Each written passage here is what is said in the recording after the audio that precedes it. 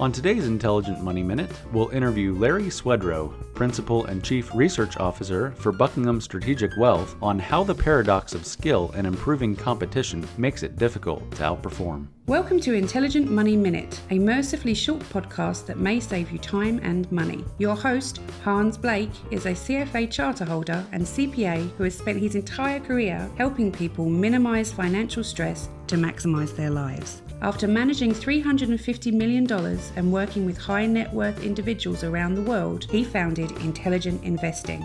Time is money, so invest in every minute. Here is your host, Hans Blake.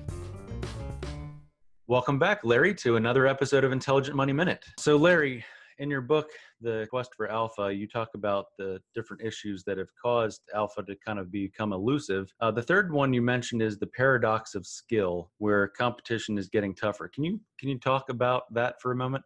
Yeah, most people fail to understand that the competition is different in a one-on-one game than when you're competing against the collective wisdom of the market. If I'm playing tennis against somebody, if I'm a good 3.5 player and I'm playing a 4.0 player, I'm going to lose 90% plus of the time, even though he may only be slightly better than me. If I'm a chess player and someone's just ranked slightly higher than I am, they're going to win 95% or more of the matches. But when you compete against the collective wisdom of the market, the competition is much tougher. That's number one thing you have to consider. It would be as if the best hitter in baseball today, who would you say that might be? You're talking to the wrong guy if it's about baseball.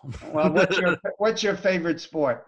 We'll talk about college basketball. Maybe Zion Williamson there. All right, so Zion Williamson. So he's great athlete, and he's playing against 5 other players. In any one game, he's playing against maybe even 5 good players from a school like Gonzaga or North Carolina. But what if you put out an all-star team of the 5 best college players in the country, who are the best 5 defensive players?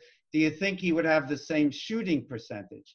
Well, that's the way you have to think about when you're competing against the market. In other words, Warren Buffett isn't competing against me. He could exploit me all day long. I'd underperform, he'd outperform. He's competing against the collective wisdom of Goldman Sachs, Morgan Stanley, etc. They're the ones who collectively are setting the prices. And the collective wisdom of the market, it turns out, is much smarter than any one individual investor. The second thing is 40, 50 years ago, the typical person managing money might have been a liberal arts major, went to training at Merrill Lynch, learned about investing, and then started to recommend which stocks to buy and sell. Maybe he had an MBA in accounting. There weren't even finance courses until the 70s. Finance was anywhere. It might have been in an accounting program because there was no capital asset pricing theory even to work from.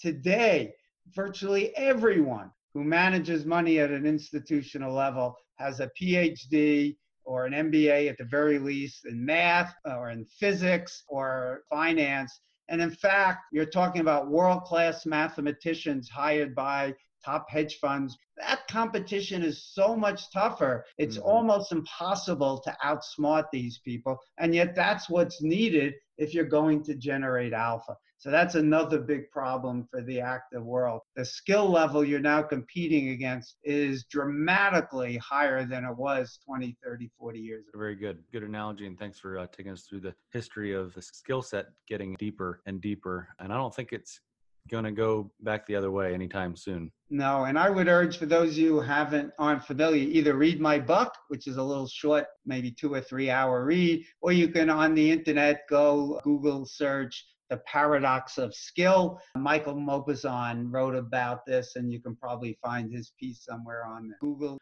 At Intelligent Investing, our advisors have decades of experience in portfolio management, financial planning, economics, and tax. As of this recording, our combined credentials include a PhD of economics, Chartered Financial Analyst charter holder, a certified financial planner, and a certified public accountant. To learn more about our Intelligent Investing advisors, go to investedwithyou.com/team.